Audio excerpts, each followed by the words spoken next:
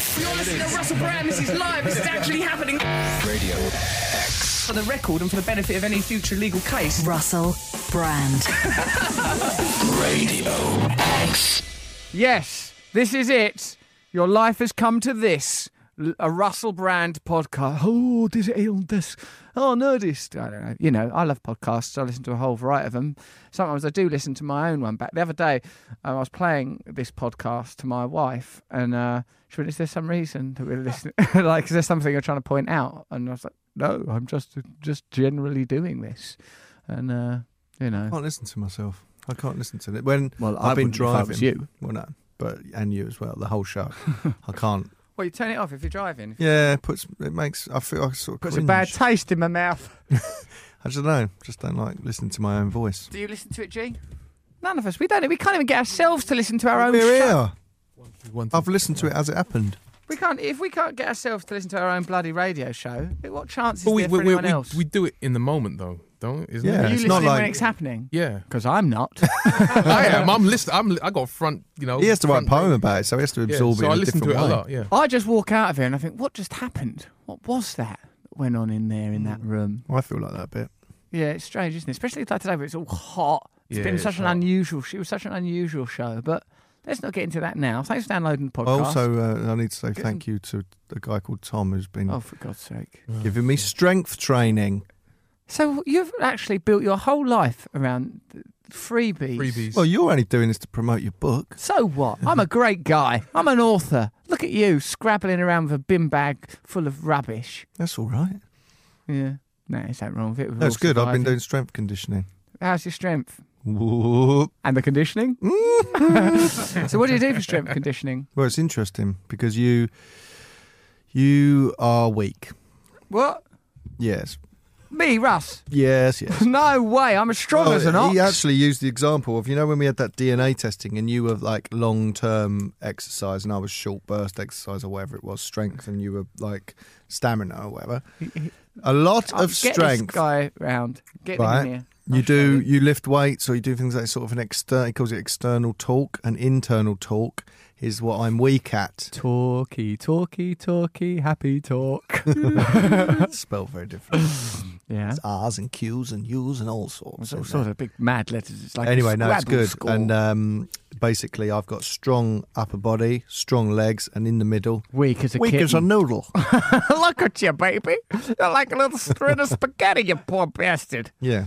But So so he he's does these. strengthening that You up, do is he? little exercises with a bar with no weight on it, and you're shaking. And when you judder and you're at the very limits of your Like an ability. absolute Jezebel. Like I've seen you. I've seen you. Sometimes you're like that on the stairs, coming up in here, shuddering and You can tell. Can't get your shaking. leg up. Listen, there was Shitting yourself. there was an issue with my trousers, as you will hear in this Yes, they were show. full of poo. We will meet you round the back of this little podcast in a few moments, where you will begin to understand the nature of what we go through. And let me tell you, round the back of me can be a very, very dangerous place to be these days. See you in a moment, girls. Russell Brand This is Radio X.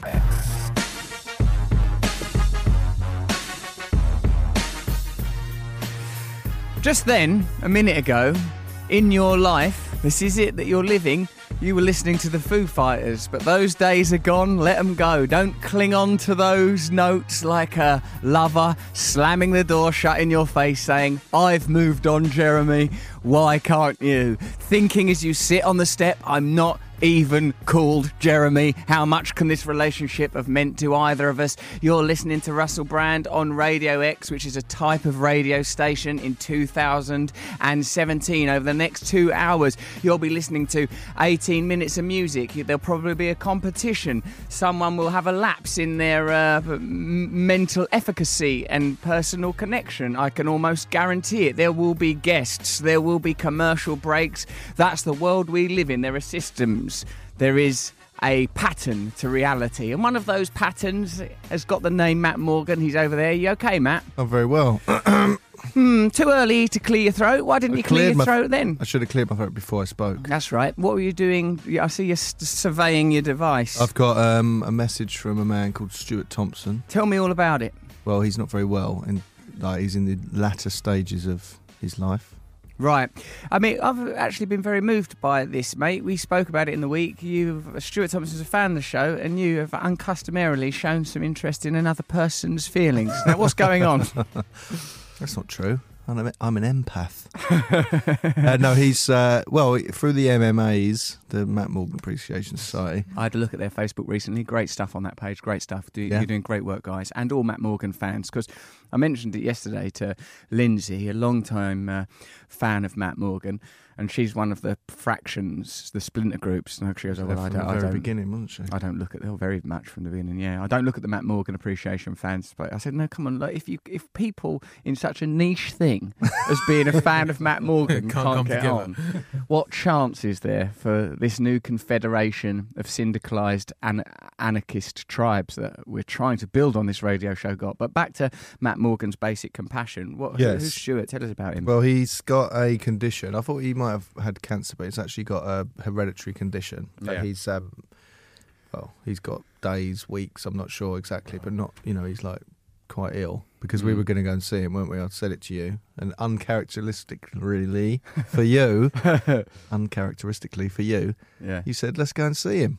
I couldn't wait to get down there. Up north and all. Yeah, Lincolnshire. I mean, like an act of kindness in Lincolnshire, that's kindness squared, isn't it? Yeah. Like if you're being kind, be kind in the south of England. No offence if you are from the north, and I know you take offence. You're very chippy up there. I've been there, I've talked to you. I've seen your northern faces. I've lived your northern dreams. Yeah, so I suggested it to him, but he's too ill. He said, I can't talk very easily, so it would be frustrating for everyone. Stuart, we want to send you on this radio show absolute, actual, stinking, wretched love. We admire you. We appreciate what you're going through as much as people that aren't enduring that experience ever can. And we want to make your final days here on this planet as enjoyable as possible. In the back of our mind throughout this broadcast, we're thinking of you. We have great, great love for you. G will most likely include you in his poem. Will you, G? Yeah. You better, mate, after that, because the fella's on his... Loads of stuff rhymes with Stuart. He'll be all right. Stuart, easily done. Call yourself a poet. And, Well, I asked him... Yeah, go on. Well, apparently he'd said on the Facebook group about, like someone had asked him, what would you say, like, to people as advice, right? And so I asked him... For people when you are facing death or other people's death. For him personally, as someone who's soon to die, what would he say to those who are still here, right? What is it? Well, this is You've got it written down? Yes. You've actually got That's right. what I'm trying to get This out of is my a phone. first. Matt Morgan's actually got some bloody practical advice. Instead of using this Content, radio show as a sort of multicoloured swap shop in 2017, instead of using it as a sort of an audible boot sale where he can pick up people's discarded claptrap. Talk about that in a minute. He's trying to actually help another human. Go on, mate. What's this advice? Now, this is The community people might come and give me a Sony VR headset. You're one being day. distracted from giving literal I'm life not. and death advice by a desire to get yourself your hands on a I'm PlayStation not. 4 controller. Shush. Right. So I said to him, what was that thing you said about living in the moment? Could you write it down for me so I can say it on the radio show, share it with the world? So he said, I guess what I'm saying about being in the moment is truly forgetting all the distractions that pull us from the here and now. Right. Staying with authentic feeling. That is how I am learning to live with this condition. This is where true life is experienced. If I was bold enough to share a well-rounded view, it is that if I can look back on my life and see that I've benefited others in some way to create a ripple that unbeknown to me goes on to help others, that is my purpose fulfilled. E.g., the person who plants a seed of a tree who never sees direct benefit. Also, he said, can you mention my son Daniel, because he's really been helping him, and he is the one who introduced Stuart to the podcast. Stuart's got 6 children. I thought he was... Like a young guy, I assume that's all. Stuart and all of Stuart's family, we're sending you so much love. What beautiful, incredible advice that was. It comes to us all, and examples like yours, Stuart, are great comfort to all of us. Do something that continues to benefit people after your death. I understand.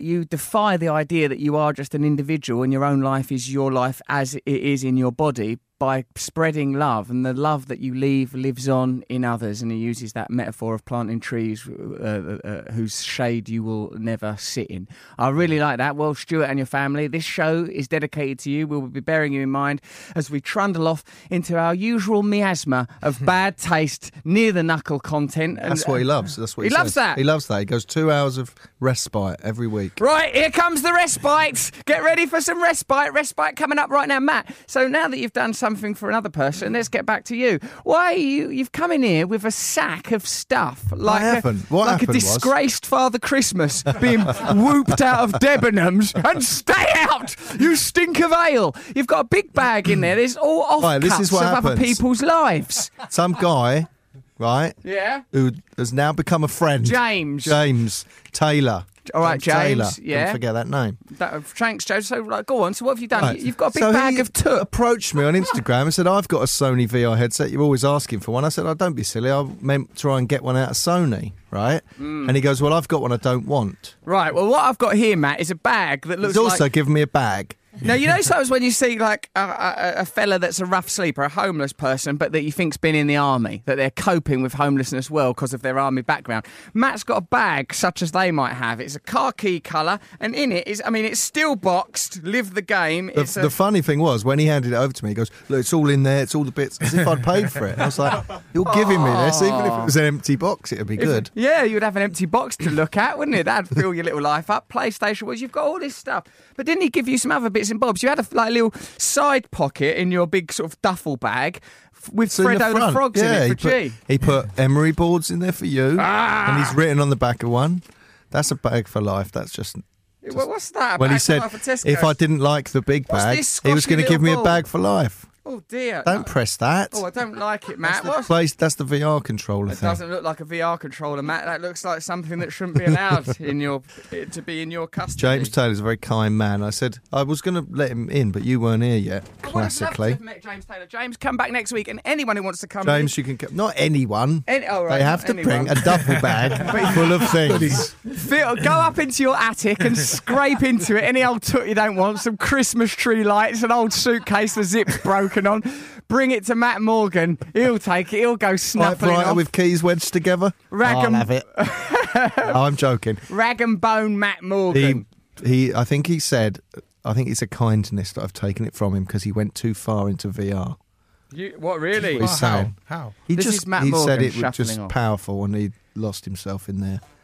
That's Matt shuffling through life with a duffel bag of other people's toot. You got an emery board out of it. Yeah, where are my emery boards? Look at that. Dear Russell, there's not enough space on the back of this to write everything I'd like to say, says James, so I'll try. I'm actually, we get emails on this show, but I'm reading letters that are written on the back of a pack of emery boards to condense my adulation into 8 inches of cardboard. Darling, a lot of adulation can be condensed into 8 inches. I tell you that from personal experience. I love you, mate. I love the path you've taken in life. I'm so grateful for your existence because to see someone like yourself grow and morph into whatever it is you are nowadays, whatever it is you are nowadays, has a given me backhanded hope. compliment. Really backhanded. It was like a slap compliment. It's a slaplement in my own life. I think you probably are, Jesus. Thank you. About time someone said that. And sign me up straight away to be a disciple come the revolution. Smiley face. Don't undermine it with a smiley face, James. I think that what you do with the truths and the podcast are invaluable, and I try and steer people I come across in that direction. Well done. You can come behind a glass panel, mate, for that. He can come in the room. I'd prefer you was behind the panel, Matt. Let's keep people, but people like behind the panel, I think. Oh, Gareth's phone's ringing. And I try and steer people, blah, blah, blah. Sorry, I've already said that. I think I'm babbling. Oh, you are, yes. I'm writing. It's really this is the most beautiful thing I've ever read on the back of an emery board. I hope after civilization collapses, which it must, that Armageddon must come. Armageddon must come. Some of us, of course, are facing our own literal death, like our beloved pal there that we were talking about. But, Stuart, Armageddon culturally will come, and I hope that when the extraterrestrials arrive and pick through the debris, they'll find this emery board with a letter on it, and they'll say, this must have been their religion, these people. I wonder who this because then great it'll be man you as the known religion. as Russell. No, wait, come on, let me just flesh this out. I wonder who this Russell man was. He must have surely been a great saint to inspire such honour in people to bring about such love. Deep sense of irony in that writing. They keep digging down through the rubble, and they come across a big Duffel sack bag. of claptrap. what sort of idiot that say it, the extraterrestrials will beg, borrow, and penny pinch for that? I'll have to give something back to the community, but You've got to give back to the community. Anyone, look, we do this show for you, and as I say, a nominal fee, providing subpar content at a price that's right. Right? So what we want to help you. We love you. If you have anything we want to help you, it could be as serious as like the oncoming death of a loved one or your own death, or it can be as trivial and frivolous as giving Matt an Oculus, giving Matt a way into the not an virtual Oculus, world. you old grandad. You live in a virtual Oculus world. don't you? Rift. And hanging about, you pop that. I've got some X-ray specs at home. Blimey. No, and I've also had someone offer me some stuff from the outdoor survival community. It's so hot in here. It's so hot. It's getting hot in here. I'll take off some of my gear. I'm so perishing hot. I'm going to take my top off. I've took it off. Say what you like about Nelly. He makes a damn good record. Oh no, my top's tangled. My top's tangled on the you've put cable. he's taken the top over his headphones. Now it's attached to the cable. Oh, it's undignified. Now it's like those things you do at Hanging church. it down. Now it's pulling the headphones down on your head. Oh, it is. It's pulling tension down my It's gonna centre of bother my you. torso.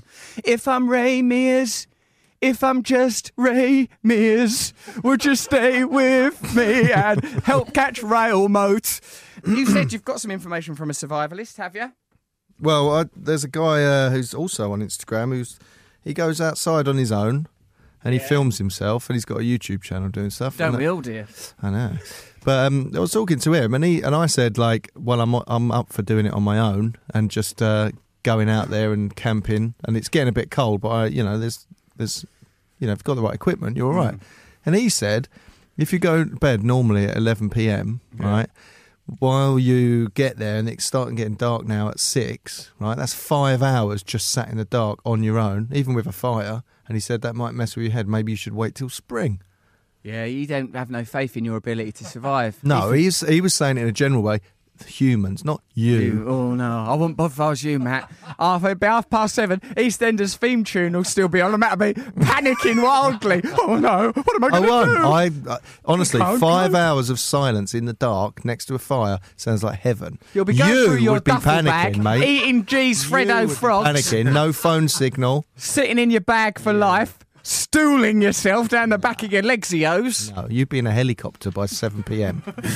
I'll be wrapped in a tinfoil blanket, cuddled up to Bear Grylls, saying, "Oh, Bear, it was awful out there. The would. street lamps was getting in my eye holes." We're going to have some adverts in a moment just to keep things running. But let me tell you what's coming up. We're going to be talking to Nick Baker from The Really Wild Show, who's going to be explaining to us why the hell 75% of the world's insects are gone, because Matt cares about that now. This is a new caring Matt. This is a new caring Britain. This is a new caring Matt who's had most of his ideas shot down through the week on email Has he? by an idiot who's obsessed with board games. I found this person who's homeless. In fact, Stuart, our Yeah. friend, Yeah. he suggested this guy who's homeless and walked around the whole country getting money for some charity. I didn't shoot you him went, down. I don't want that. I want to talk to the maker of Monopoly. Oh, Get Mr. the old bloke. Moneybags! Get him in here! Old Moneybags! What is this obsession with board games? I'll tell you about that after this these cake. messages.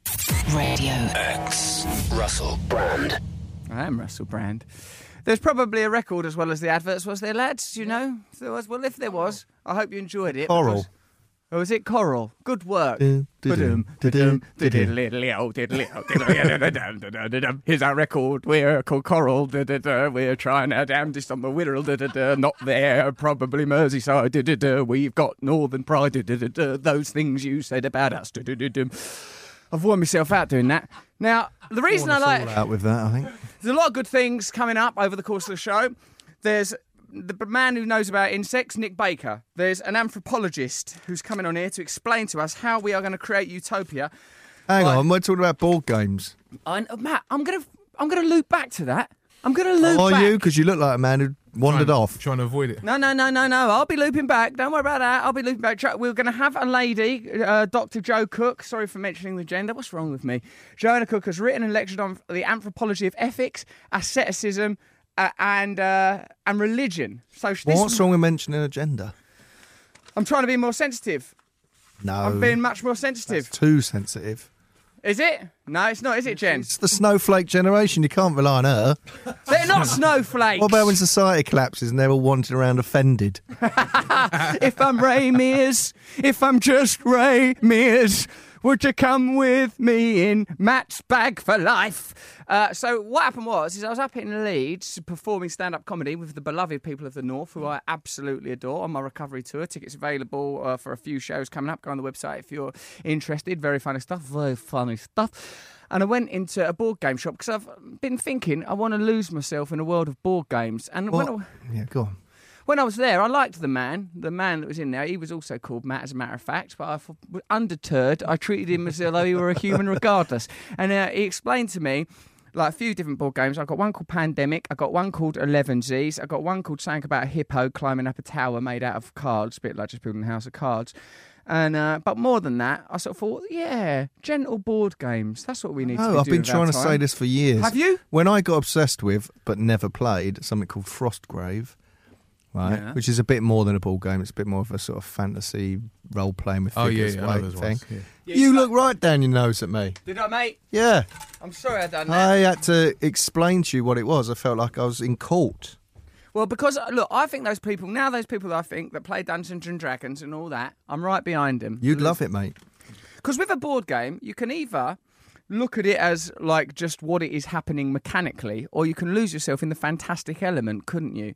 But, like... What does that mean? Playing Monopoly and, like, kicking things over? And... Well, like, you know, there's an episode of Fools and Horses, right, where they're playing Monopoly and, like, Grandad lands next to one of Rodney's properties and Rodney goes, right, that's mine. And I've got a hotel on it. That's 500 quid or whatever. And Grandad goes, I don't know. I'm not paying that for to stay in a hotel next to a stinking old waterworks. I'd rather sleep in the car. And Rodney goes, come on, Dale, tell him. He goes, well, no, tell the truth, Rodney. I don't know what possessed you to build a hotel there. So they only engage with the fictional component of the game rather than the... See, Monopoly's good, though, if you play it properly. Yeah. Not just like Boxing Day, like sort of everyone's wandering in and out. If you play it properly, it's really good. Why? What do you mean properly? Well, like you all do it properly. What do you think I mean? Do you have a free parking rule? No, properly. No, you don't bend the rules. You can get you can do deals with the banker and stuff, but that's Right. part of it. No, properly. No, I just mean like where it's like, Mum, it's your go. Oh, you take it for me. No, properly. That sort of thing. We yeah. went years ago. We properly. went round Russ's house, and we played his mum, and his mum wiped the floor with us, man. Yeah. She Exactly, like a absolutely, little sweetie pie. it was terrible. Oh, like dear. she had to keep lending us money to keep us in the game. Yeah, to Yeah. keep it going. That's good. She was a vicious She was woman. just a vicious landlord. But why have you suddenly become obsessed with board games though? Well, Because you went and met that. You got some. Have you been playing them? Yep, I played 11Zs, which is where you have to create the perfect spread for 11Zs, and then you declare 11Zs when you think you've got the best one. Now, the fact You is... do realise there's virtual reality headsets out there now. Well, yeah, they're in your little You've got to knapsack, create aren't a they? perfect spread, and the vicar's coming round, and the clock's ticking. Oh, it was hell of a game. Oh, I fell asleep. At the last moment, of course, over goes the bloody jam canister. Well, that's all over the Let's doilies. torn it. Right, back to the stack of cards. Turn it over. Oh, Yeah, what the? It's like that, but it only pertains to, really it's just a card game. You could probably play that card just numerically, because that's really all that's happening. This, I suppose, comes from a time when I was playing Assassin's Creed. Within Assassin's Creed, mostly I like it when you're in the pirate world and you're creating a band of pirates and you're on the pirate ship. Sometimes it goes back to the underscore reality of you're in a virtual world and Oh yeah, you're you in tell this me lab. about that. I don't like that. And it makes you play a game that's much more like a sort of a logical game where you've got to put circles in the right shape and all things. Like it's very algebraic, right? And when I was playing that and I was just moving the controllers, I was thinking, this actually is probably the same as the other game. Yeah. Like I'm doing the same thing. I'm moving my thumbs and I have to coordinate hand-eye, all that stuff. But because the narrative is being stripped away and it's just showing me the basic components, I can't romanticize it because the narrative is not Yeah. fueling me. And it made me realise that possibly that's what's happening in actual life. That you're investing on a sort of a basic biological level, some things just go, that's good. That's bad. I like that. I don't like that. More hot, cold. Right, but you're going, oh no, I'm jealous. Oh, I wish I could do that. I'm going to kill that person. I love that. You know, so That's what I'm talking about, going back to, because when you're in a survival situation, it's the same things, but the problems are simple and action like changes things immediately, right? So you're going, I need water. I found water, and you get this massive rush from it. Yeah. In reality, we're our normal lives, you're going, oh, I should do that thing. I need to get a better job. So, and it's all months away, and that's why we get stressed out. I agree But what with you're saying you. about computer games, like, you know, they have like the engine, so like the engine of a game, and then another game works on the same engine, and they just Right. replace pirates with, you know, Yeah, spaceships gangsters and robots. or whatever. spaceships, yeah. So yeah, you are. It is Gangster sort of. spaceship robot. There is a binary version of that game. Not That's properly. going, stop talking. Go on, I'm listening to you. I do You love weren't you. listening, so I I'm do, just I going love- to shut down. Don't shut, Matthew. Don't you shut down, because this is just the external world. This is just a Don't try matrix and of hoodwink information. me. See, I was making a point You're not- about reality you're not a by little not boy. listening to you. You're not back in Dartford, yeah? This is not back in Dartford. Everyone's listening to you now. People are loving you. People are giving you bags of claptrap. People are reaching out to you. You ain't that little boy at Dartford Grammar in the Mick Jagger Sports Hall pulling your shorts up too tight into your bum crack. I never got to go in the climbing Mick up that Jagger rope. Sports Hall. It was built after I left. It was built Exactly. while I was there and opened after I left. Matthew, I spoke to I'm your not bitter. headmaster. I spoke to your headmaster, and he said they delayed the opening of the Mick Jagger Sports Hall. I saw specifically my so you would not headmaster's- be in it. I saw my headmaster's. You would tarnish it. Well, I'm not going to say part of his body, but he was naked and I saw everything. Yeah, well, I all went right. swimming at the weekend, right? This weekend. No. Why didn't he let it In my lie? youth. When I was a kid, when I was a In the schoolboy, youth. when I was a schoolboy, I went swimming at like a swimming pool that was far away from where I lived. So obviously near where he lived, right? So it was odd. You know, when you see someone out of context, Of course, and the you think, are they dentist off in the the telly? supermarket. I Yeah, hate all it. that stuff, right? Where's your white jacket? I can't see you by these tins. What kind of I dentist saw are you? his. Right, and I thought, oh, there it is. That's my headmaster. No, I didn't. And I thought, Good saw luck. that first, and I thought, like, right. And then I looked up and locked eyes with my headmaster, who was quite a stern and scary man. And it was a moment of. Yeah, that's And then he used to look at me differently at school. because you had the upper hand.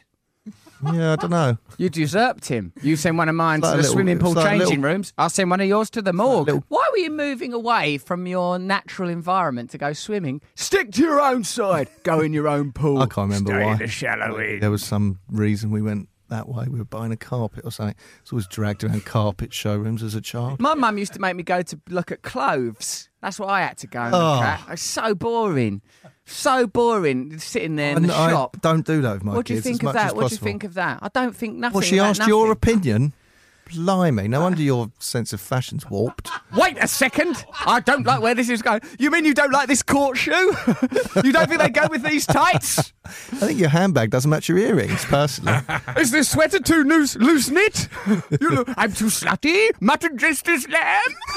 Mutton dressed as lamb. That's it. You've said it. I'm mutton, but I'm dressed as lamb. I'm Russell. I come from near West Ham. I'm an Essex lad. I'm trying my best. I'm wearing a lady's undervest. And those are the sort of things that happen these days. I'll tell you something, mate. As you know, I'm stuffing my mind out so full of knowledge that I'm probably the most cleverest person in Britain by now. I don't think so. You're reading Moby Dick for about most of your adult life. It's a very complex book. I don't just read it like you, skimming along the surface of it, thinking, oh, I'll wait till it comes out on virtual reality. You read it and then rereading. Gadzooks! It's brilliant! The sea is our darker nature. Oh, the island is the egoic mind. I see. The whale is God, wherever that may be. I am the lord of the dance, I see. Now, listen, though. I was down the old... Can't you get your leg up on that desk anymore? What's happened to me, The Matt? trousers you're wearing, look They're at them. too tight. And what happened was... Like these, Action Man trousers. they used to be... And I mean the size. Don't say that to me. I am an action man. What's been going... Look, I've got a lot of things to tell you. One, these used to be the tour trousers. That means when I did my tour show... Oh, that means there was 10 pairs of them hanging up backstage. No, just one pair. And that's the mistake. Because That's my sport trousers. These are the tour trousers, and what happened, the problem is because, as you know, I'm a very lively performer. I bound about on that stage brilliant. The gusset was the first to go, and now they've tried their level best to stitch it up, but if you feel it under there, Matt, have a feel at my gusset. It's like cobwebs.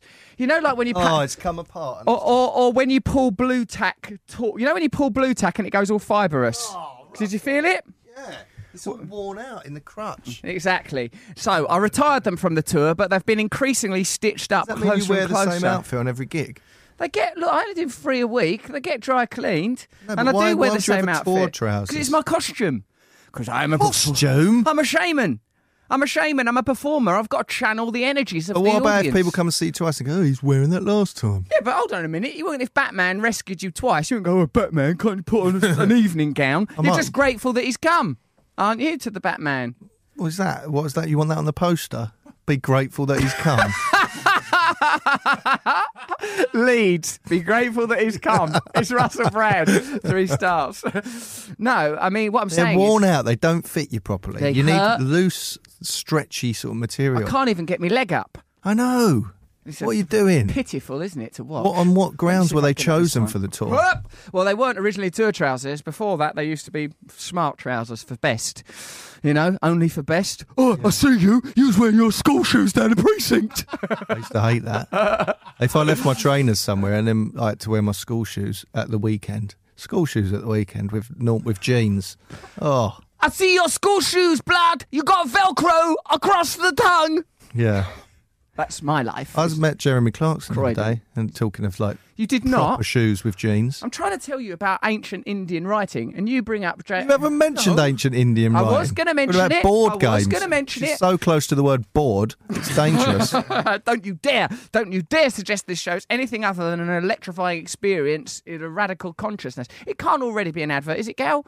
Already an advert. Right, well, coming off the back of this advert, we've got to wrap up the board games notion. We've got, it says on my notepad, Winston Churchill, rambling, cyclonic entry point into consciousness. We've got to talk about Sanskrit, and Matt met Jeremy Clarkson, and the two of them reportedly made love. We'll hear more about that after these things that happen, that the commercials have think, oh, Russell Brand. Radio X. on Radio X. We're still sending massive love to Stuart, who we adore, and every single moment of this madness is dedicated to him, to his family, and to anybody else who's struggling out there. Because I've been doing a lot of book signings for recovery, I meet a lot of people that listen to the show, and they are, without exception, mentally ill. So we know our audience, and We love you. We love you. We love you very dearly.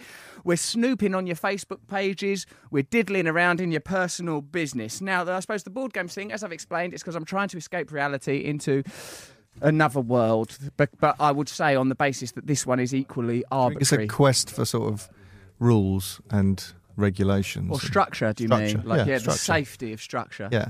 Possibly it is, in a time that feels deeply chaotic, at a time when 75% of the Earthkin's insectios have been smashed out of existiono.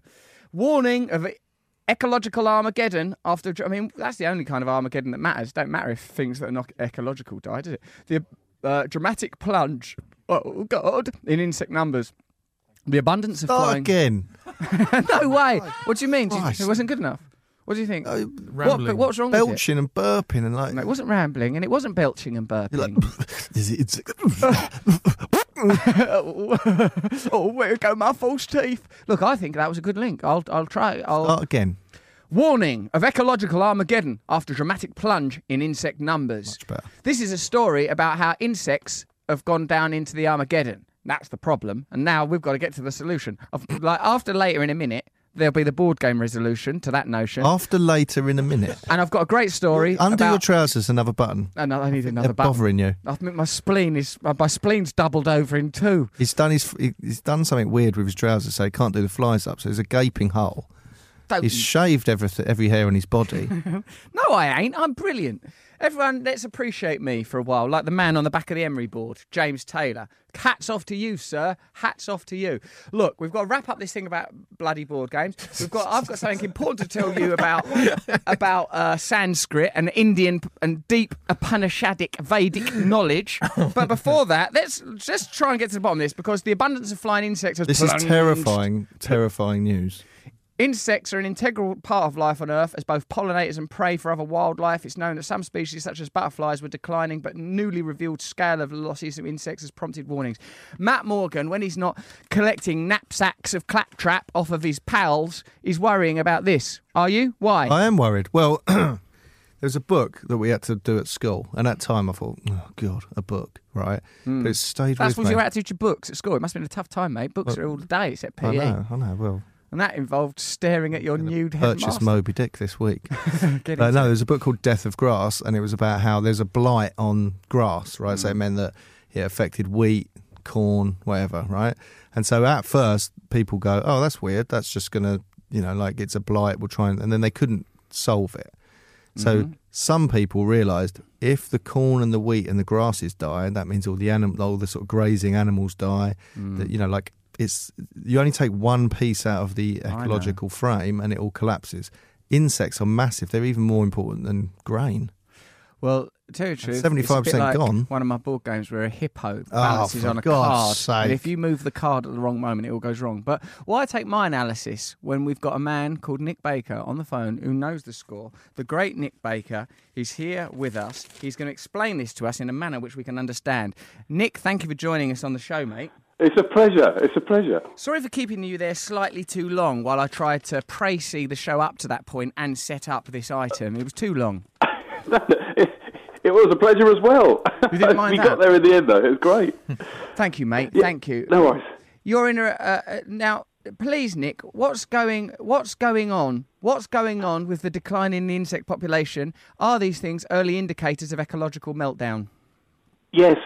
I know you want more from me because I'm supposed to be some kind of expert, but even the most expert-y kind of experts in this field cannot give you a single simple answer. I mean, the insect numbers are going down. That's for certain.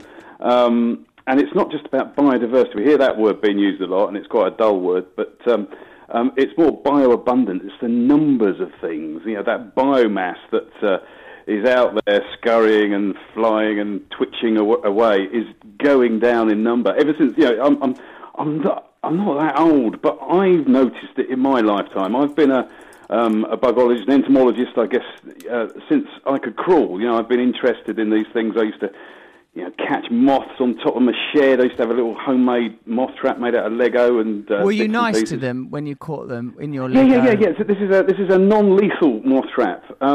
I did go through a bit of time, like all boys do. I went through a bit of a nasty phase. Me too. Can you tell us a bit about that nasty phase? We will move on to how you've become a kind man and you're literally in this moment campaigning for the survival of our little six-legged pals. Yeah. But let's go back to these nasty, Lego, let's call it Lego Strange Ways, a prison for moths. It was a bit odd. I mean, basically, I'm not an electrician. I'm not very good at that sort of thing. Uh-oh. But I so desperately wanted to meet those denizens of the night that we call moths, and I just got into them as a kid. So I wanted to lure them to me, basically. So, Nick, I'm writing down the word lure on my pad. Okay, that's gone on the that pad. That could be quite nasty. Lure. He's luring. So what I did, denizens I set up my bedroom as a moth trap initially. So I'd go and tell my mum I was going to bed. Then I was about sort of eight or nine at this stage. I'd be going to bed early, and she believed me, and I'd go up to my room, and I'd turn all the lights on and open all the windows, and just sit there until the wee hours catching these insects as they came in. They're all wee hours in my house. You know what? I knew as soon as I said it, I said, Mistake. I've just got myself into trouble. You opened the door a crack there. That was I was like a moth to a flame there, wasn't I, mate? You flung the windows right open in there, yeah. and the light of puerility shone. Like a cockroach in a crevice. But anyway, that's how I started. Then I wanted to do it. Then I got into trouble because I was filling the house up with biting insects, and my mum rumbled me in the end. So I started trying to build something on the top of the shed, which was this Lego moth trap with I'd modified some Lego transformer and put a light bulb in it. It wasn't very effective. I didn't catch many moths, but I did electrocute myself, which kind of was karma, I guess, because about that time I was trying to sort of fill up the old cigar boxes. You don't see them anymore, but my grandfather used to give me these things. He didn't even smoke cigars, so where he got them from, I don't know, but we'd sit there and Grandad I would has try and catch mysterious them boxes. and stick them in the box, you know, and you know, I did things like I tried to put pins in some of them, and it it didn't work. I didn't like it, and it was awful. And but anyway, all right, so I like this because in a way it shows that you had an early essential connection to what you did as an adult. I think that's sort of quite delightful. Yeah. Like, and it was scientific what he was doing. Yeah, no, it wasn't. But what it was, Russ was right. It was. I was making a connection. See, at least I knew what moths were, and I was aware of them, and I noticed things were changing. Now, as you've got older, do you think that you've discovered a psychological imperative for this early fascination? Like, do you find that theme repeating itself in your life and think, what was that made me go to my room alone, fling the window open and turn the lights on? What is this essence? And do you still feel that feeling as an adult working in the same field? Yeah, that fascination. I do. What is it, mate? I do. It's still there. It's still there, it awakens every. I mean, unfortunately, I've turned it into a living, but it awakens the inner child every time that I see something new in the garden, and it just brings me back to that same point. I'm just curious. I'm a curious individual in more ways than one, and I just love these things, and I love that connection, and it's a connection we're missing as a species. But what's interesting about this study that you're referring to about this declining insects is that whereas it's quite easy to sort of push these things aside in favour of all the mega charismatic, fluffy things with wet, watery eyes and whiskers. The reality is these things are really, really important. And without them, you know, you might not miss that beetle or those midges or whatever, but you'll miss a load of things that feed on them. And I don't know when it even started, but it's a slow decline that we've noticed. I mean, I remember as a kid just the state of windscreens. In fact, even when I started driving in the 90s, just the amount of insects on your windscreen after a summer drive, they're not there anymore. You're right about that, Nick. Even on an anecdotal level. You might hit the old bumblebee. I do. The odd ones especially go, get in line, lad. But Matt Morgan's very, very worried about this. Now, I've got to tell you this, Nick. Before you came on air, he said, I don't know why we're even getting Nick Baker on because I myself have come up with a solution. It's an egg cup of sugary water in your back garden. That'll solve this for everyone. Now, Matt, I'll hand the interview over to you at this point. Nick, I didn't say that at all. I was thrilled. Will that help? I was a big fan of the Really Wild Show. I know, it's going back a bit, that, isn't it? It's good fun. Yeah, Michaela's still around. She's doing all right. It's us. It's us that have vanished. Quiet, Russell. This is my area of the show. Nick. But you're not far off with your cup of sugar water. Well, that's what I was thinking. Is it? You're going in the right direction. I mean, part of it is the fact we've lost a lot of our. The pollinators create quite a lot of that biomass we're missing. And actually, a lot of we're sterilising. We're losing flowers and wild birds. Are wild birds affected? Exactly. Most wild birds will be feeding on insects at least some point in their life cycle. So those little baby birds in the nest in the spring, they don't become big birds. By magic, they need insect protein to build up those bodies. So is there anything we can do? Because is it like pesticides or something? Because it must be chemical, mustn't it? It can't just be that we've lost green space and stuff. I think it's everything. I think it's a combination of some pretty insidious pesticides that we've been using, the accumulating effects of those pesticides.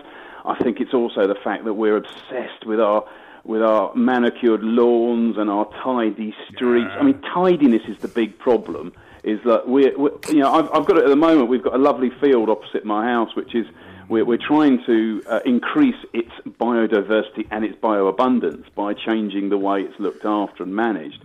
And the complaints that come forth are that it looks a bit scruffy. We don't like it. Can we tidy it up? We don't like what you're doing. And that is it. We need to sort of lose this idea that everything has to be straight lines and nice and neat and tidy, because until we can accept that, we can't sort of we can't bring but there's that massive diversity areas next to of us anymore. there's massive areas of woodlands that like it can't just be that. I know you're saying it's a Not combination of things. massive areas of woodlands. We're losing loads of stuff. But aren't We're the losing insects loads of disappearing stuff. in America as well? And there's like wilderness and stuff. So what can we? Is there anything we can the do? wilderness has got smaller, but there's also climate change issues. We don't know how that's affecting life cycles. You're right. There's chemical. I think this is the problem. This is why I came on and said yes, they're declining, but no, I can't give you an answer as to why, because Diesel it fumes, is possibly a Wi-Fi. mix of all those factors.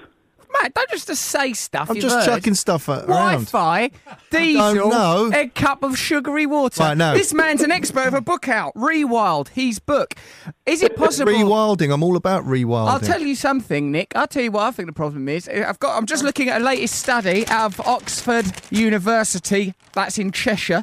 It says here, part of the problem of why all these insects is gone is little Lego prisons on sheds. Aha! The irony! It's all my fault. It's Nick Baker himself. What can we do, Nick? What can we do? Well, the first thing is actually to get out there and notice them yourself. That's what rewilding is for me. It's not about necessarily letting lions and tigers go in the British countryside, as someone once told me. Lions and tigers, it's about countryside. Don't write that down. It's It's in the about song connecting ourselves with what we're missing and what we've lost. And unless you're appreciating the stuff that's going on right next to you in your window box or your garden or whatever it is you're looking at, you can't even begin to understand the bigger picture. And this study about the insect decline is very much part of that. It's kind of, we don't really know. We've just noticed it. We've just woken up to it, and now we need to sort of try and work out what's going on, and that's where the science comes in. But the first step is actually to appreciate this stuff and understand what it is and why it's of value. Would it help if we all went out to the woods and threw some sugar lumps out there? Matthew, if you ever Might help. I'm going to tell you something, Nick, that I don't normally tell our guests. Every single interview, there's a bit where Matt goes, can we go into the woods and throw sugar lumps? It doesn't matter. Last week, we were talking to a skyscraper expert, and Matt said, could it help with the dynamics and structure of your building if I went to the woods and threw sugar lumps around? I said, Matthew, you're clearly just looking for an excuse to toss sugar lumps around in a copse. Do it if you need to. Just do it. But don't drag Nick Baker. I do it, but I want the nation man, to do it. a scientist. Would it help, Nick? At all? He's a proper scientist. No. From a university. Quiet, I want to know if it'll help. No, you'd be better off leaving the flowers to grow in your garden, or leaving a little bit to go a bit wild. Well, Let's good. go That's wild. the way to go. I've done I think that we've by learned accident. a couple of things here from Nick Baker, and here are those things. Precede by a nitwit. It's that we've lost our connection to nature. We've lost connection to our own nature within ourselves. Nick mentioned two things. One, when he was a child, he felt an essential connection to the insect world, somewhere deep within him that he didn't understand with his rational mind. He's also observed that over life, as we become more and more civilised, we become more and more detached from the integrity of our nature and from external nature itself. What is the individual essence? Do individuals, you as an individual listening now, have an essential self? And is there an essence to external beingness? Do these two things intersect, your individual nature and external nature, as a phenomenon? It's just gone to 80%. Insects are dropping out of the bloody Plummeting. sky.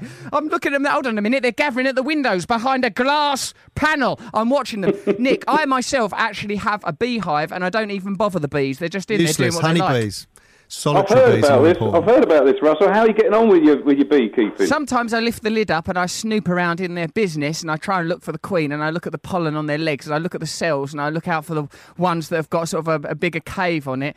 And the problem is that there's quite a dense network of cells closely gathered, a cross-section. It's difficult in there, Nick. So I try to stay out of the hive. I just stay on the periphery. I'm letting them, I think, get bees, leave them in your garden, and let them get on with whatever they want. I think it's a good idea, and you don't have to have honeybees either. Another little thing that anyone can do is attract the little solitary bees that live in little tubes, and Nick, I just they're said great. that. You drill some earlier- holes in a block of wood and hang it on the wall. Yeah. And in the spring they just fill up with bees. It's And funny they're- because earlier Matt was saying that solitary bees are the lone wolves of the bee world and they should be driven out of existence. And he said he personally vowed to mallet them into oblivion. throw sugar lumps at them, no doubt as No well. doubt, Nick. No doubt. No That is the doubt. kind of idiocy we're dealing with. Nick, thank you for coming on and educating us. It's been a pleasure. everyone It's should been Thanks, Nick. Rewild. It's been a pleasure. Rewild. Buy Nick's book, Rewild, and while you're there, buy my book, Recovery. Buy 2 books. How many books do you need? 2. That and Moby Dick. 3. Weirdly 3 enough, books. Russell, they're both on. They touch on a lot of the same things. There's a little bit of nature therapy in there as well, which actually can do us all a load of good. That's what we So need. just buy Rewild. No. No. If you have to choose one book, no, get both. Well, do it you like? I don't Get care. both. I agree. Get it off the agree. internet. All right, I love you. Thanks, Nick Baker, for coming Cheers, on the Russell. show. Thanks, mate. Nice That was one. brilliant. Bye. Cheers, Nick. Nick. Why did you Right. say I love you at the end? Well, I wanted it to go out on a high note after some of your ridiculous theories. And I've got a list of some of your theories here. Go to a wood, throw sugar clumps Wait, around. clumps? Bat bees to death with the Listen, heel of your what we didn't hand. get to, if there was just like, so he said, let your garden go a bit more wild, right? Let your garden grow, baby. I just feel like these are the last gasp, useless attempts. We need to probably lobby farmers to stop using pesticides. Yeah, well, it's look, mate. All these problems. Look, as you know. Oh, look, mate, yeah, Look, my mate. arms have gone right out. I don't know what I'm talking about, No, mate. mate. So I've dropped down into this sort of voice, so I just like, move on, have some adverts, don't worry about it, There's yeah? not going to be adverts. I tell you now for a fact. There's no adverts because I am going to say this thing that I'm going to say now, and it's this. Until these are economic problems, like that pesticide problem, that's because of economics, because of certain agencies allow certain pesticides to be used when they know about the ecological side effects. We all know these are commercial problems. Climate change, that's an economic and commercial problem. Until you address the core problems, you're right, it will just be a man in a wood throwing sugar lumps at a beehive, and that man would be Matt Bradley, Peter Clarence advert, and this is his final achievement. With Sky Broadband Superfast, you get reliable broadband here. Smells good. There. Morning. And everywhere. Sorry. Get guaranteed Wi-Fi in every room or money back with Sky Broadband Superfast. So reliable, it's minion-proof.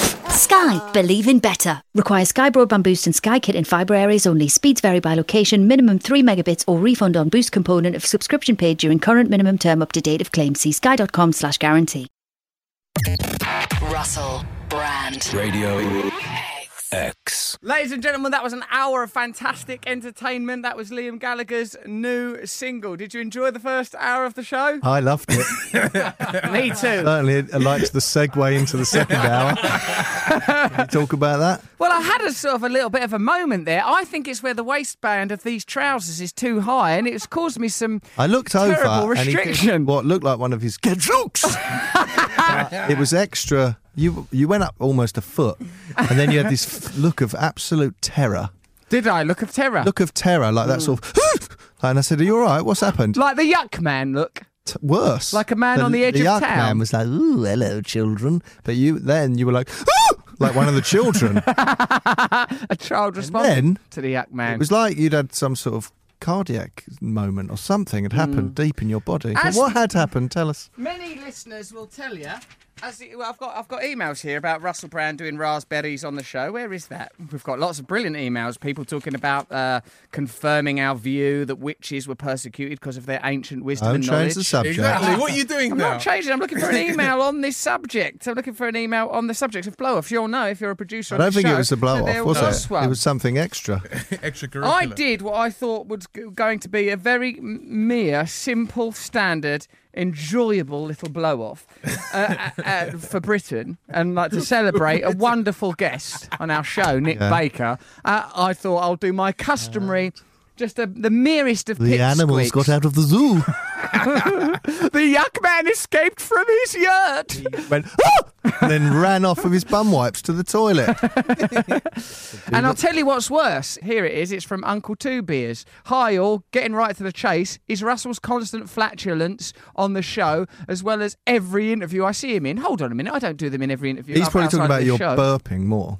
I assume his diet is heavy on beans, chickpeas, falafel, etc. Oh, And does God. the show's producer not have a fart and burp filter? Do you, Neil and Gareth? But broken. so I don't have to listen. They and we haven't blew got it out. 4 hours every week to edit them all out. To listen to Russell's sphincter loudly creaking open like the lid of a coffin, revealing its decomposing contents in size. Gassed out. Love Uncle Two Beers. Well, as you know, flatulence is an integral part of my biosystem, and we've got to embrace the really wild aspects of our nature. But what happened there is what I thought was going to just be a Marjorie Pippin had a slippery little interloper, a stowaway burst out. I went to the male lavatories, was out of action, so I had to go to the ladies' lavatory. Oh, there's no dignity in this story. We shouldn't have even gone there. It was a bit like, you know, in Pulp Fiction when Harvey Keitel comes round to clean that car out. I was like Winston Wolfe tidying up my Okay, own. what we got here? Oh, no. Yeah, it's barely left the cheeks. It's not touched cloth. This is easy. Well, it's Just a minute. Excuse me, Mr. Winston Wolfe. I've made a muddle down my trousers. Anyway, it's all right now. It's all been tidied up perfectly. Did you wash your hands afterwards? Because there's this thing that you've been saying recently. What's that? You don't wash your hands after going What's to the the toilet. point? It's disgusting. You've I got ain't children, you animal. I ain't wasting my time with society's stupid rules. I'm touching the handles. Yeah, I was on No, Sunday. that's not Did you cool. see me on Sunday? That is not cool. I am cool. Did you see me on Sunday brunch the I other saw day? a clip of it. Very good work by old Russ there. That's where it came up, that you don't wash your hands. Mate, you've got to wash your hands after you go to the toilet. What's the actual logic Oh, behind this that? is how- That is an this is- old wives' All things. tale. That is the government's plan to keep us down or is something. trying to keep us Hey, down. we're meant to have like biosphere on our hands, man. They're washing away all our germs, man. That's what the bugs feed off, man. No. Wash your hands after you go to the toilet, you dirty little girl. The yuck man has an old. I'm not ancient touching wisdom. anything. You're not having a go on my I bring VR helmet. sanitizer. I always bring sanitizer after the show. See, people are cleaning up themselves around you. Hey, Russ, how's it going? And then there's a handshake. G goes and cleans his whole body. And well, he might. He should smother. He should lather himself up in that stuff. Look, let's talk about. Please start washing your hands. All right, I'll try. Now, listen. Let's celebrate me. Let's praise me like we should. Let's praise me like we should. Like I was on Sunday brunch the other day. Oh, wasn't I good? I brought an element of much-needed shamanic chaos. And Mel Smith, Sharon Smith's sister, who produces that show, Sunday brunch, says best viewing views they've ever had. Viewing figures. What did I say? Viewing views. Either's good. Best viewing views they've ever had on the old Voo-and-Voo-inator. Look at the Voo-and-Voo-inator. It's gone through the roof. Oh, look. No, I've never seen a needle go that far over. I didn't know even went that high. Look at that. It's fell off. It's bounced about the bottom of the clock. Hey, the dial's gone backwards. The Voo-Voos went through the Roo-Roo. Did they not insist that you wash your hands on that show? Nah. Right, so what celebrities They've not did you plumbed poison? in. Roisin Connerty. She's gone. Who Rick else? Stein. Rick Stein. Gone. Diphtheria. Dermot O'Leary, tuberculosis. They're all dropping like flies. That panel of people that were sat behind the desk, all gone now. Every one of them. Now, as you know, I'm one of the great men of Britain. I was educating myself to a very high standard at SOAS University, and I've got this here from one of my tutors. Still at that university? Yep. You don't talk about it much now. I'm always talking. Well, it was half term. It went on for ages. It might not have been half term. It might have been end of term. There was this thing where for ages you don't have to go. Ages, Right. about 12 weeks or something. You don't have to go. I've still not done any homework. Any. Oh, you are a bad person. You don't wash your hands when you go to the toilet. You don't do your homework. Yeah, but I help others, mate. I do help others. You do? Are you another? I'll help you. That's my motto. So, like, I'm shooting through the roof with my studies. This week I was doing Sanskrit. We're studying the the Vedas, and that's ancient Indian philosophy. We're going through the different phases of the Vedas and seeing where certain ideas about even emerge. Meditation, the relationship between breath and meditation, like the first time these things were ever written about. Very good. I try not to ask too many questions in the class. I just try and sit How'd you quietly. get away? I still don't understand this with not doing your homework. They just tolerate it because... Well, I don't know. I suppose you there's do? going to Give be a them- point when they go. The signed book instead. There'll be a bit where everything gets marked, and I suppose my marks aren't going to be very good, are they? Because So you won't pass your course. What was the point of doing it? learning stuff. I don't need a degree, do I? What am I going to do? I'm not going to become a teacher, am I, or a professor or something, am I? What do you do? Just sit at the back sniffing your hands? I've got my precious minerals. It's Wednesday. I remember. That wasn't an easy wipe. Oh, there we go.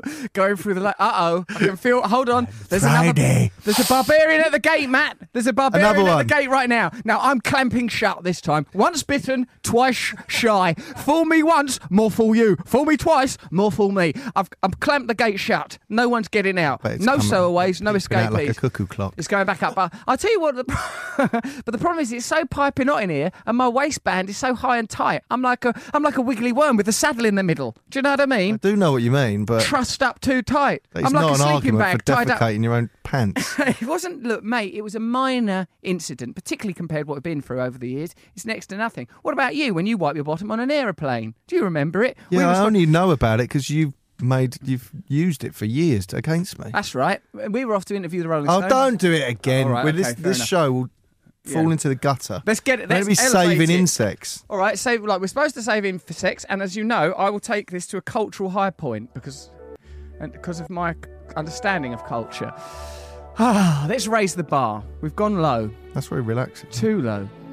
Don't you sometimes wish in life that you could have a moment of repose, respite, where you could fall into yourself and find that inner sanctuary when you were just a boy, a little boy in a room full of moths?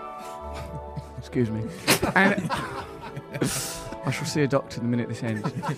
The light. Whether it's the light of the bedroom or the light inside of yourself that lures the moths to you. The moths, the creatures of the night. Their nocturnal magic. Majesty. Your late father and I were fascinated by nocturnal beings, and that is why, come the witching hour, our eyes would flick open like Venetian blinds suddenly snapping to attention. We would rise bolt upright in our beds, then he and I, face to face, gripping each other's shoulders like samurai warriors before a battle, would make oaths before the moon, howling like wild men, our dressing gowns undone, our nightshirts not worn, our genitalia bare before the moonlight, not a hair on our bodies, Majesty. We would oil ourselves, keep ourselves well-groomed.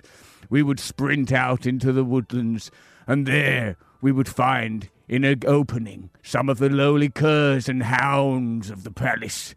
I would grip one of the lowlier beasts by its hips, and searching for the glands in its lower abdomen with the tip of my thumb, squeeze all the squid ink that had gathered there, till the squid ink bloated cutaneously beneath the skin like a bullfrog neck.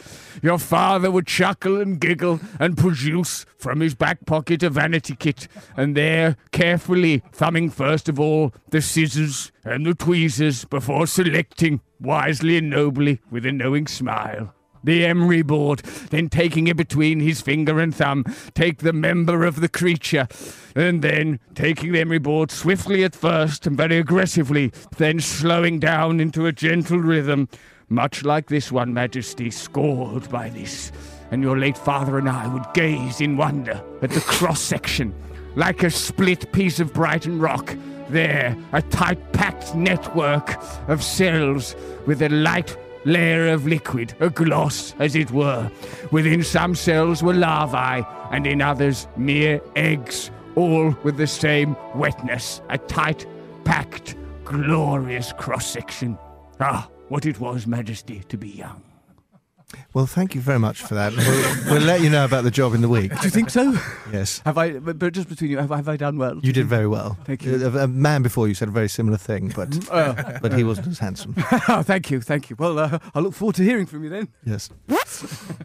Sorry, excuse me. That was the not the cultural bar being raised high. This is the cultural bar being raised high. This is it. Now, what it was after I'd done my learning about the Vedas, what I had to do was go to another thing. Sanskrit. They goes, we're doing a Sanskrit learning class over here, reading Sanskrit. It's weird, but when you it is like a computer game life because there's little buildings you can go in, like if you can crack the code, i.e., be at university, you're allowed in all these university buildings. I thought these won't last long. These university buildings. Very boring computer game. Yeah, it would be. I tell you, wait till you Flying get my UCAS form. Here we go. Now I'm allowed in the common room. Yes, leveled up. I mean, it's but these are massive buildings all around. Ironically, Russell Square, because that's what I was being. I go in the building, and there's all the different classes, and it's all university people. And like one of them's a professor, and he's literally from All Saints College, Oxford. I can't remember his name, but he was translating Sanskrit of verses from the Sanskrit. of the Vedas. And this particular bit, it was the absolute vilest filth, mate. Really? It's Tantra. And it's like, it says that the yogi and the yogi's consort, they conduct these, erotic practices. He very deliberately says at the beginning, this is not figurative, it's literal. And he's passing the thing around the class, and loads of the others, all the others in there, they can talk Sanskrit. So they're going, and then they translate and go, well, it goes, that means this in English, that means this. It's all smut from the world of coprophilia and stuff that if you looked at it on the internet would be like the high levels of erotic materials. What was it used for, like in sort of ceremonial? Apparently, Aleister Crowley was using sex as an energy and stuff like that. It is that, mate. Magic. It was ritualistically saying that if there's no, towards the end, they were reading all in Sanskrit. I thought, this is too hard. I can't read Sanskrit. I mean, I've got Sanskrit tattoos on my body, but for me, they're just squiggles. Did they read them for you? And it says, happy beach ball, smile, or something. Yeah, it's absolute codswallop. Every one of my tattoos says things like, get out of my tattoo shop.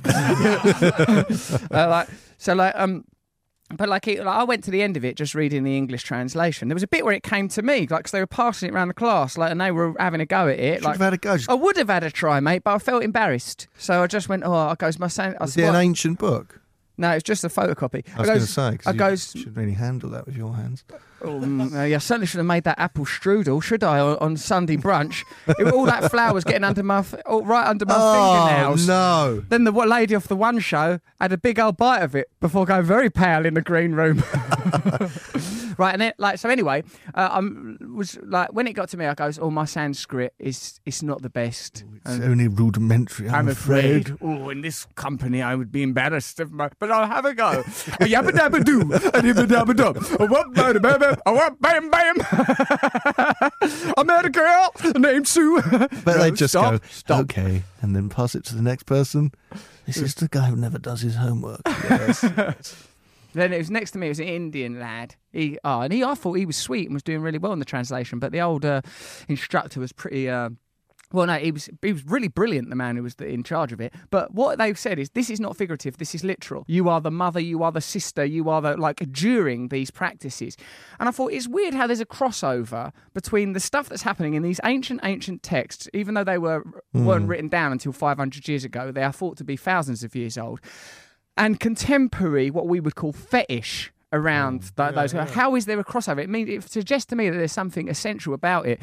Well, I think the stuff that was about using these notions of it being a relative or whatever is about transgression. And also there was stuff very rudimentary, coprophilia type stuff. And when it gets to the end, it goes, the reason for this is because we should, beyond duality, you would make no discernment about who you would copulate with or what it's okay to eat and what it's not okay to eat. That you're trying to induce, all ritual is an attempt to induce a state. But it's the same as what you're saying with Aleister Crowley, that you can induce certain energies. I mean, in a secular sense, we recognise it, if you're at a UFC fight or if you're at a football match, that the ritual of the game is eventually inducing a state in you. And that's why there are riots and all those kind of things. But what was on a very childish, puerile, comedic level, and that's where I was into it, it's like people are just reading out the most unbelievably rude stuff, and sometimes sort of laughing and that, because you sort of have to if you go, I'm like, this is weird that I've ended up in this class. I mean, I should be teaching you in this area. So, yeah, that's... What were you doing? Just go, that's overrated. I've done that. Yeah. Done that, mate. Brilliant. Wouldn't do it again. Lost a tooth. Yeah, so no, it's sort of fascinating that there is a continuum of human behaviours and and sort of recognisable things that seem to recur. Even on our bloody radio show, every guest we have at some point starts talking about a connection to essence, don't they? No, you start talking about that over them. Oh, right, over them. That's me that's doing that. All right, well, afterwards I'll be talking over our new guest, Dr. Joe Cook, who's an anthropologist, who is, I believe, talking about essence and connection and to help us get our private island, because I think we should just get on and build this utopia. I just hope there's good plumbing, because I need a bathroom, ducky poos. Here's an advert. Radio X. Russell Brand. You are listening to Russell Brand on Radio X. What was the last track we were listening to? Because I was trying... It was the Red Hot Chili Peppers. And that's the band, not the activity that can occur in a gusset if you're not too bloody careful. Now, we've been running a competition for a very long while. Finally, James O'Neill of Belfast has responded. My photographic evidence for the 50 subscribers, as requested by Russell on the show today. Very exciting to get behind the panel in trying to spread the joy of the Russell Brand Radio Show. I feel I've done a public service. Included are 50 photos of people subscribing. That's James O'Neill. James, you will be behind a glass panel. That I can guarantee you. So get in touch again. Thank you for doing this. You will be... I can't wait to see you behind a glass panel. He's going to look brilliant. He's going to be like Han Solo frozen into that carbon thing. Oh, yeah, they have to keep still in there. You've got to keep... James, you must be motionless. Is there going to be anyone allowed with James? I was thinking James Taylor, who's got you your sack of claptrap. Yeah. Right, so you're going to be there with James Taylor. Bag. Anyone else? What about Stuart's family? Do they want to come and be behind a glass panel? His son's in, I can't remember what he said. Never mind where he is now, because he could be behind a glass panel. Stuart, any of your 6 children are allowed to come behind any a glass or panel. all of them. James, so we'll see you. I'd like to see you here this time next week, getting ready for that, or whenever you're available, because we're longing to get you behind that glass panel. Well done for getting us up that podcast chart. Now, if you can provide evidence that you've been inducing people to subscribe, that could be you behind a glass panel. What are you doing right now? Look down at your own hands. What are you doing? Nothing. Washing them, hopefully. Hopefully you are, because your bacteria not be like my medical bacteria. They might be. Why don't you just have a little hand sanitizer in your pocket? Because I know you'll get addicted to it. Oh, I love the smell of that. Yeah. It's nice and intense. I don't mean drinking it. No, never again. Russ, Matt and G, says Joni, this is a really good review. Last week we asked people to send us their best reviews because we are a well-produced show, and people who say otherwise, particularly those guys upstairs at Global, who keep saying it's badly produced. Well, have a listen to this item. This is a review for a European plug adapter. Get ready for some content, guys. Thanks for sending us this, Joni, because we would never have done this on our own. This is the question that someone's asking the Amazon reviews. Does it work in Prague, this European plug adapter? Answer from AC Healy 2 years ago. Hello, Linda. I haven't been to Prague, so I can't help. If that's where you're going on your holiday, have a great holiday. See, that's what I'm saying. Nice. That's like the old people on Amazon who say, I haven't opened, because it's asked them a question, they think they have to respond. Yeah. But when you just think, well, I don't know, I haven't opened it yet, so I won't respond. When someone goes, how long is it in inches or something? And then the old person goes, I don't know, it's in the box, it's for my daughter. You just think, stop helping.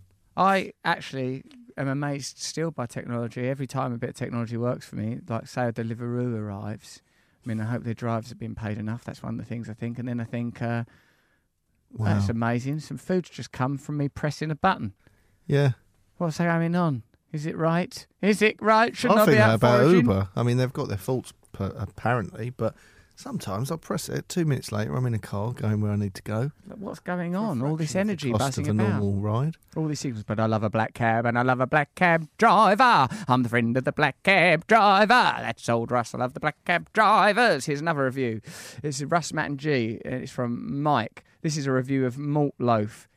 And it's from a woman calling herself... we were force-fed that as kids. Night Creature. Buttered malt loaf. It's titled Slices Adhere Together. This is a review of some malt loaf. It may have been sliced at some point, but by the time it reaches you, the slices have adhered together. It's impossible to slice them where the original cuts were because the loaf changes its shape easily with the pressing of the knife, and it squashes in on itself, resulting in a misshapen lump. It's also very sticky to the extent where it sticks to the teeth, becoming difficult to remove without thorough mouth cleaning. Thorough mouth cleaning. What is the meaning? The taste is sweet, fruity, spicy and malty. The texture is chewy. Some friends like it with knobs of butter or cubes of cheddar cheese. I find it's like a very heavy, rich, dense, soft bread, which definitely requires a warm beverage in order to swallow it down. It lies heavy on the stomach, and I felt very, very uncomfortable all day, so much so that I was unable to concentrate on anything else, and I had my godson's Christmas christening. In addition, both ends are dry and hard and needed to be I thrown thought away. they meant of their body. And I thought they meant of the christening. A waste of money. A waste of money. I had some money and I wasted it on an unsliceable loaf. I mean, Thanks for sending us how that. how can eating something ruin your whole day unless you're allergic to it or something? Yeah, That's how such an could it? extreme reaction. Unless you're a cannibal and what's you the ate matter? someone you love. They seemed a bit down at the christening. Oh, I had some malt loaf. How It's like I'd eaten a cannonball. Oh, it lay there in the Drop pit the of my- baby in the font. This is another lovely review from someone from New Zealand. Tom, you read it, Matt. Is it in your hand? It is my hand, Go on actually. then. Here is the best review I've ever read. It's for a reptile museum in the US called Cape Fear Serpentarium. Right. Horrible. Stop coughing. I'm clearing my throat You professionally. criticised me, Isn't it? and then you cough and Poo wheeze. myself in here. How dare you hurt me? I don't know why I have to do that. If I read my son a story, he won't have it until I've cleared my throat. Don't He goes, start. you've got to go like that. He thinks that's how, and then you say once upon a time. Oh, my, Those are the rules. my daughter thinks that bear is sort of called no. Yeah, they do that. My daughter thinks that if she's like stuck in her chair, she goes, "Help her!" Because she's heard me and my wife Help say, her. "Help her!" No. Horrible experience today. The attendant opened the door on a crocodile enclosure, and the crocodile got out. Our 18-month-old grandson was trampled from the people running away from the croc. Another lady was knocked down and knees all banged up. The attendant's excuse was that the door to the enclosure broke when he opened it. I am in disbelief that the museum, 1, did not announce they were opening the croc cage, and 2, that the museum stayed open after stating that the door was broken.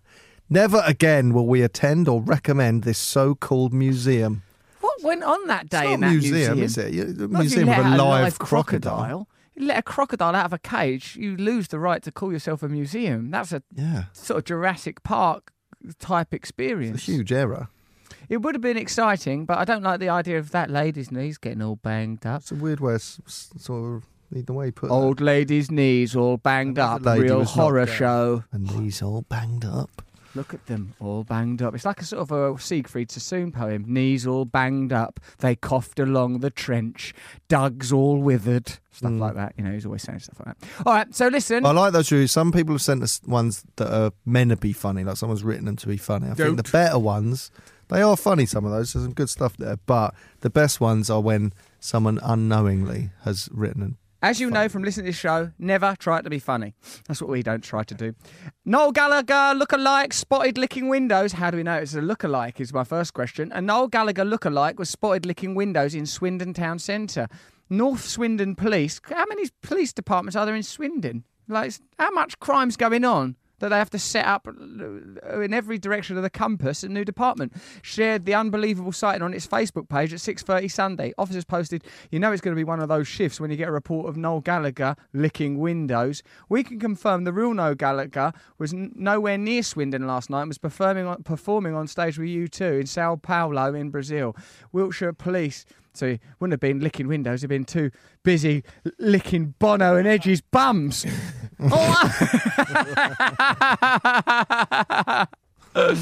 We received reports of a man resembling Noel Gallagher in Swindon at 5:30 yesterday who appeared to be under the influence of alcohol and was licking windows. Well, there you go. So perhaps we should ring him and ask him. What, licking windows from the outside? Why is it? I don't know. What do you mean by that, Just mate? Why is going that along your a street question? licking windows? From the outside. I don't think there's anything wrong with licking a window. No, there's not. But imagine you're What's the walking problem? down the street and there's a kind old lady in her house looking out, just staring dead ahead. Yes. And then she started to clean the window by licking it like a cat. Oh. No, not sexy. Oh, sorry. I Scary. mean, no. Yeah. Whoa. Oh, you'd be going in there. Hello, love. Need your windows cleaned, do ya? Hello, I'm Mr. Muscle. I love the jobs you hate. How do you know what jobs I hate? No. Okay, so It wasn't Noel. what? It was. Even he put something on Instagram saying Did it he? wasn't him. Yeah. I reckon it was him. Let's get in touch. We'll find him. We'll track him down. We'll accuse him.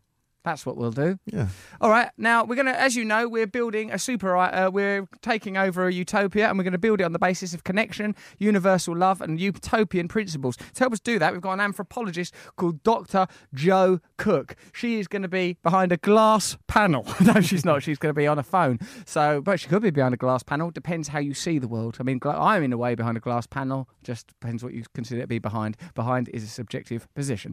All right. So here comes an advert, and if you like these products, do please just think about that. This is Radio X. Russell Brand.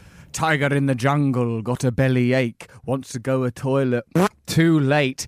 I went to hot yoga in Leeds, and God, it's hot. Yeah. Yep. So, board games. Oh, they're a lot of fun to escape into another dimension with. Paradise. Let's create an island paradise. Do you like? So we got this email from someone saying that they've got, because we were talking about virtual reality. Yep. Thank you, James Taylor. But he's got like a place you go, and then you put on like it's a proper big virtual reality system. You go in there and you can hang around on an island, right? In a virtual reality. I put it to you, sir. Try that first. See if we Our like island could just be a load of people with a bucket attached to them, all in a sort of place with headsets on. Living in a utopia, but in reality, greying, lifeless little bodies withering away in a garage. I like that. We're withering the fruits of our lives, just withering on the vine. But our little utopia is purely virtual. Good, Matt. That's very aggressive. Why would you automatically flip the birdie-o? So I just took a photo there. That's what that was. Now, if we're ever going to build this utopia, and we bloody well are, we've got to get Jo on the phone. Now, why do I keep losing her notes? I've lost them again. Matt, you must have a copy of the notes. Why don't you pass them over here? I'm a very good broadcaster. All right, I've got these notes, got my own. Now, finally, on the line is a proper doctor, Matt. Not the scum that you lurk around with in your life, down an alleyway, picking up a knapsack full of claptrap on your own with your mate James Taylor. Oh, mate, got any offcuts? Got anything that's not good enough for the loft no more? No. Dr. Jo Cook, an anthropologist, a proper person, a coordinator of a laboratory, all right? Okay. So, well, don't take any risks. What do you mean? Toilet-wise. Oh, no, I'll keep a firm grip on the back passage. I tell you that, mate. I'm clamped up on my abdomen. I've never felt... I'm stiff as a little tin soldier. Right, here we go. Now, time for an interview by me, Russell Brand, starring Dr. Jo Cook. Are you there, Jo? Hello. Hello, Russell. Thank you so much. I'm a proper person. You're a proper person and a doctor, not scumbag down an alley. Not a scumbag down an alley. At the moment. Although, yeah, that's true, because it could be yet. Who knows what the future holds, Dr. Jo Cook? Maybe these theories of yours will get you in trouble and you'll end up down an alley. Tell me about this utopia. What are you doing? What's the idea? Right, the driving idea is this. We're living in a society built on bureaucratic fictions, detached notions and ideas. People have lost their connection to their inner self, to nature, both their own essential nature and a kind of universal nature, that we live in worlds that are governed by commerce and economics in the service of transnational corporations and certain economic elites. And it's not their fault, but we would like to set up a new form of tribalism where people live fully autonomous lives, where they are connected. So we thought, can you help us to do that? I'm afraid it's the last link of the show, so you've only got about 5 minutes. Is that enough time? Well, I don't know is the answer. I'm not sure about utopias. Aren't we supposed to not reach utopias because they turn awful and somebody ends up saying that they're in charge? Oh, no, that wouldn't happen. Not at ours. Could that be? Jo, when did you become so cynical in that lab for ethnography in the UK that you're in?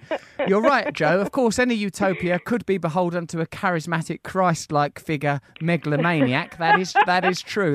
But how would we avoid that in our utopia, which mustn't fall prey to such terrible megalomania? That's what we've got to avoid. How are we going to do it, Jo Cook? I don't know. One of the questions I guess I would have, if you were going to insist on creating, Huxley's Island, would be, where is the joy? I think that joy is a very important form of human interaction and is a way that people are brought together. Joy. And move away from all the bureaucracy Yes. and individualism that you're speaking about. It seems as if that's an important part of human endeavour that you could explore. You couldn't really impose it on people, but you could think about ways of structuring society or forms of ritual. Dr. Joe Cook. Brought them in. Dr. Joe. Can I call you Dr. Joe? Or Dr. Joe You can Cook? call me Joe. Dr. Joe Cook. Or just Joe? Dr. Joe, please. Yeah. Come Dr. on. Joe. Dr. Joe. Dr. Thanks, Joe. Matt. Dr. Joe Cook. What my worry is this, is that we've exchanged joy for pleasure. Joy being some sort of Aristotelian sense of interconnection, like a true wonder. It's I feel like that people have rather forgotten that because it lies beyond the bounds of rationale. When I think about like my own life, what I actually think about, I'm not when I'm on my own actually thinking about Donald Trump or Brexit or Islamophobia. While I accept all these things are important issues, I'm thinking about myself and how my hair looks. No, I'm thinking about I'm thinking about I'm thinking about my emotional connection to the world around me, like whether or not I feel alienated, whether I feel like I have authentic relationships, where love is, and indeed where joy is. So, in a way, isn't it accepting the limitations of bureaucracy, administration, and managerialism, and allowing somehow human essence to participate in life, which is something that I think even in Marxist theory was important, isn't it? Like one of the things that I've always clung to is like, and the only thing, 'cause it's the only bit I've read, is that you only wanted us to work 4 hours a day, and like the rest of the time we were meant to be kicking our heels back, having a fish, giggling, and being all full of joy. Maybe, but it's your utopia, so, what you say goes, obviously. No, don't feed that monster. Yeah, that monster's had more than enough.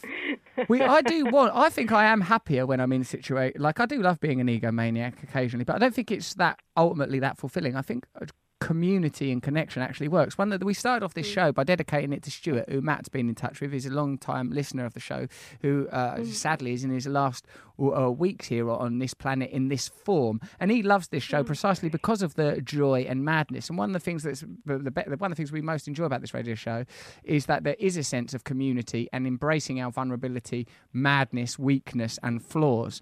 So, but regardless, you're right. That's great, actually, because if you think about that in terms of, one of the problems that I think about utopias quite often is that they're informed by some idea about perfection.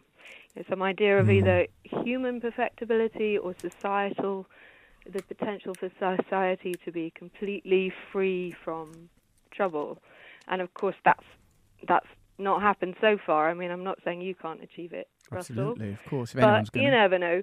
And the idea of vulnerability or imperfection or a little bit of chaos might actually be quite healthy for us. A lot of post-Jungian writers and analysts say it's our inability to embrace the shadow. Don't snigger at that, Joe Cook. Sorry. Joe Cook, I just wondered if you'd read one of those as well. Listen, you. He's read the back of many books. I've read the back and the first bit. I believe it's called the comments of many books. Joe, could there ever be virtual reality? Could it ever be useful in terms of giving people like what's missing from their lives in the modern world? Could we sort of have a little, like you go online, not like in a place, like in a game. You go online, you hang out with the community.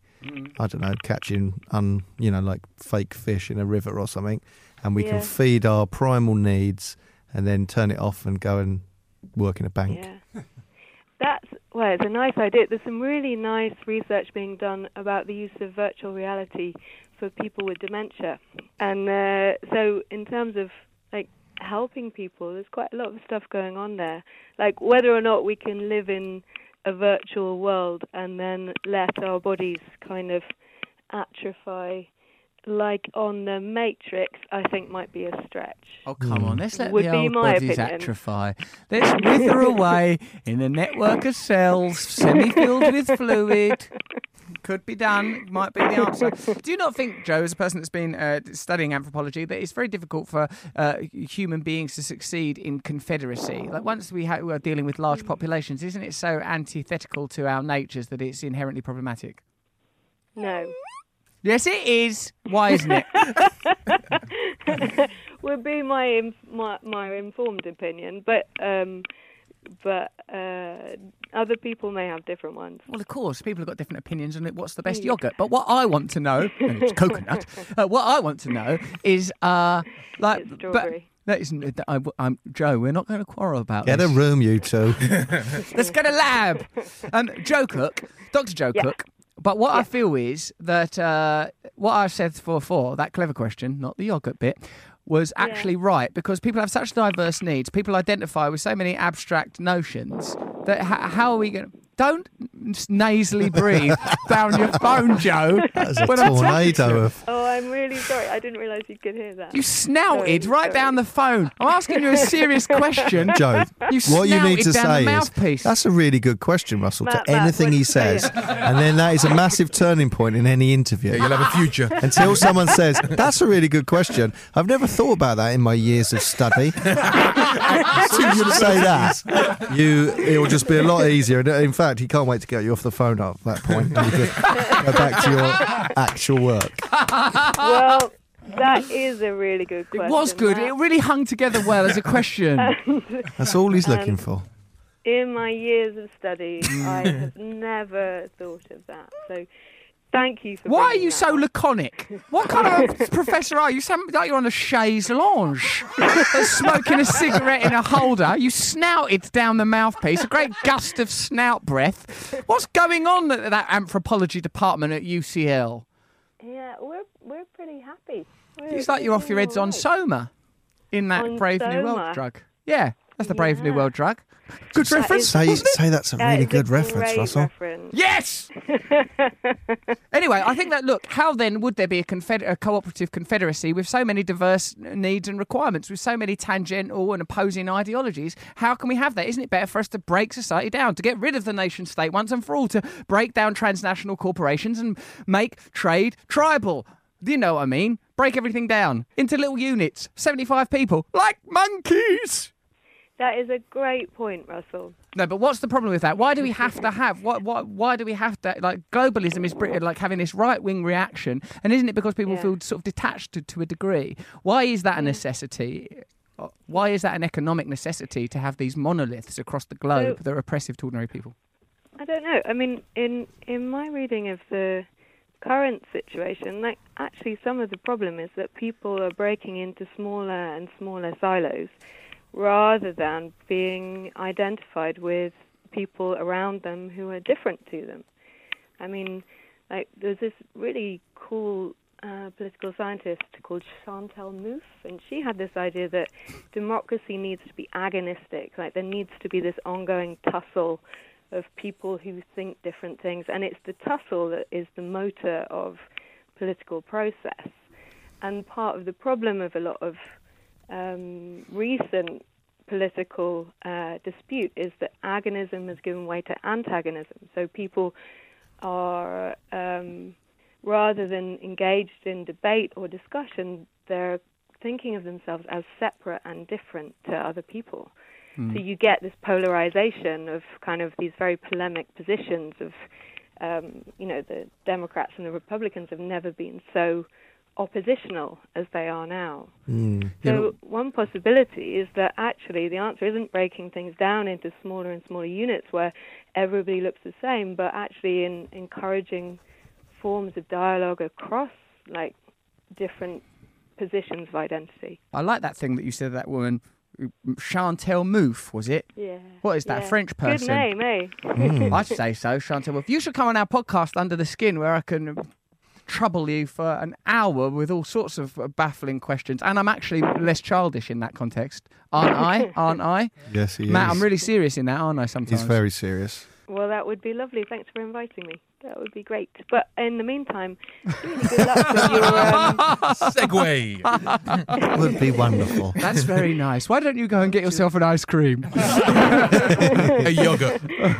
Oh, Dr. Joe Cook, you've been amazing. Thank you very much for giving us some opposing views on some of the anarcho-syndicalism and whether or not there could be a sort of a pan-utopia, a global utopia. I disagree with it, but I feel like we can't get too much into that argument, because look how quickly I speak and how sort of slowly and laconically Joe speaks. A sort of good double act. Tortoise and the hare of anthropology. Right, come on, let's go.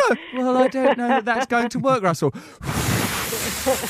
Then a great That gust was a of sort of snout sigh breath. through the nose of like, this is going to go on for ages.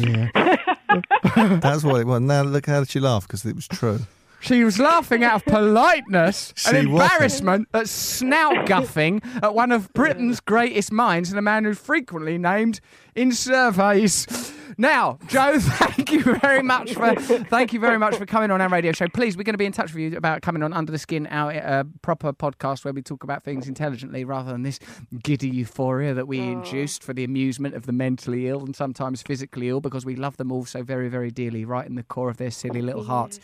What was that murmur? What are you doing? Sort of wistful. Yeah, I don't want to do that. Murmuring. You're too I'm wistful. Happily murmuring.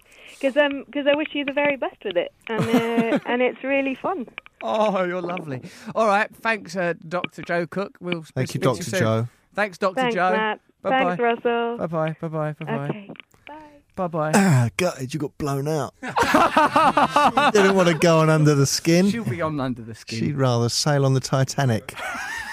she was like, oh, I wish you all the best. Yeah, but with everything it. she said sounded like that. Nah. Do you think so? I think that was you. You really showed me up in that interview. I What about didn't. that? But you bloody did. You really showed me up. What about the bit when you went, "Oh, just say that that's a really clever question." Now I want to It's isolate true. that question. It was a brilliant, brilliant, brilliant question. Look, this is what an interview is. You ask No. a question to elicit an answer, Go then on. you listen to the answer. You ask a don't like question that. to elicit a response. If that was a good question, then you go, oh, brilliant, I've got another good question. There's no answer. Go on then, do an interview. And on anyway, me. they're not good questions. They're overly verbose. I have to close my eyes to try and follow the thread of speech. I have to go, right, hang on. You could just say... That's because you're a simpleton. A simpleton. I'm not. And that's why on the island you'll be in Traitor's Cove, strung up, and the gulls will defecate on you, and I'll be there with them if I keep wearing these trousers. Right, now listen, we've got a poet laureate in here who's been crying his eyes out because of the way you've treated him. Just Mr. Follow what you're saying. Listen, you guys. Happening again. I'm one of the greats. Time now, though, to have this madness summarised by a great, great poet. Why, it's Mr. G, the poet laureate of the show, summarising. Okay, this In the name poem of is God. called When the Extraterrestrials Arrive. When the extraterrestrials arrive, they'll surmise insects were essential to our lives. Whether it's spiders from Mars, Wu-Tang killer bees, consider the ways of the ant and be wise. So who indeed rolls the dice on the games we choose to play? Now the moths are no longer to have a say to naturally deconstruct the uniforms of our day. For within this deathless state, we locate three fires in our woods, ones that need to be extinguished for our antagonistic tussle to be understood. So when the extraterrestrials do arrive, they'll hear of Stuart and what he knew, and how we all embraced his inner wisdom, found utopia, then followed through. Woo! Yes! Yeah! That's my favourite one ever. It's brilliant. dedicated to Stuart. Dedicated Stuart to and his Stuart. family. And followed through. Listen, I heard. Clever. I'm in the studio. What do you think I don't listen? You think I'm not analysing the stuff? I do analysis when I'm at school. I'm analysing Sanskrit, mate. English, it's easy to do that now. All right. Well, thank you all of us for listening. Thanks for all of me. Thank you, all of us. Thank you, I. Thank you, I ho. Me, what I live in. I like who, me. Thanks very much for, And Stuart, we love you and your family. We love all of you guys. Stay with us, you mad piratical crew, you lunatics, you dingalings, you shaman, you wanderers. Ah, how we adore ye. There's going to be some adverts now, and on the other side of those adverts, there will be Gordon Smart, ally to the stars, Wonder Man. Ah, Scotland's finest. There he goes. Kiss me, you four. And after that, Jermaine Defoe, probably. With Sky Broadband Superfast, you get reliable broadband here. Smells good. There. Morning. And everywhere. Sorry. Get guaranteed Wi-Fi in every room or money back with Sky Broadband Superfast. So reliable, it's minion-proof. Sky. Believe in better. Requires Sky Broadband Boost and Sky Kit in fibre areas only. Speeds vary by location. Minimum 3 megabits or refund on Boost component if subscription paid during current minimum term up to date of claim. See sky.com/guarantee. Russell Brand. Radio.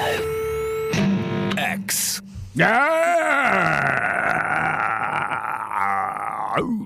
Did you enjoy it? Good show. Good, actually, yeah. Yeah. Yeah, I liked when you were revving up Majesty. That's always amusing to me. When I rev it up. I don't like it when you rev it up when someone, I think they know. might think, if they don't know about it and they just think you're taking the piss out of them. I know. But it's like a car revving up. It's like a... Yeah. Oh, yeah. Yeah.